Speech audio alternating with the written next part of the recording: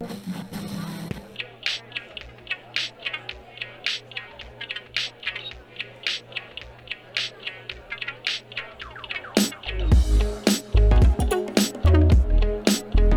guys, welcome back. This is the first wrap-up of 2021 fall semester.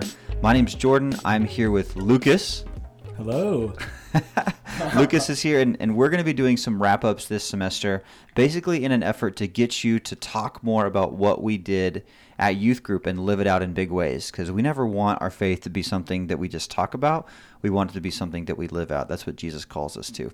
So we haven't had a lesson yet, but Lucas and I wanted to chat with you guys because we want to give you the heads up on what we're doing this fall. And essentially, what we're doing is we're asking a lot of hard questions about the Bible and about faith.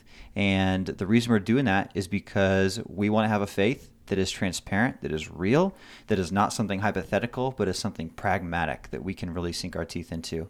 And so we're excited for that. So Lucas, maybe just quickly, why does that excite you that we're going to dig in and ask some hard questions? Isn't that kind of scary? Like, shouldn't we be scared to do that? Yeah, definitely. I think being scared or nervous for this series is definitely a valid feeling for us all to have. But questions and having questions in our faith is a great way for us to get to know God's heart better because it sparks curiosity. And just like Jesus tells us to have a childlike faith, we are able to have curiosity through that. So I'm really excited for this series. Yeah, curiosity is a good thing. We shouldn't turn our brains off when we read the Bible. We should actually turn them up and ask even harder questions than we do in our regular life. So we are hyped about it. We are hyped to be with you guys all year long doing these wrap-ups.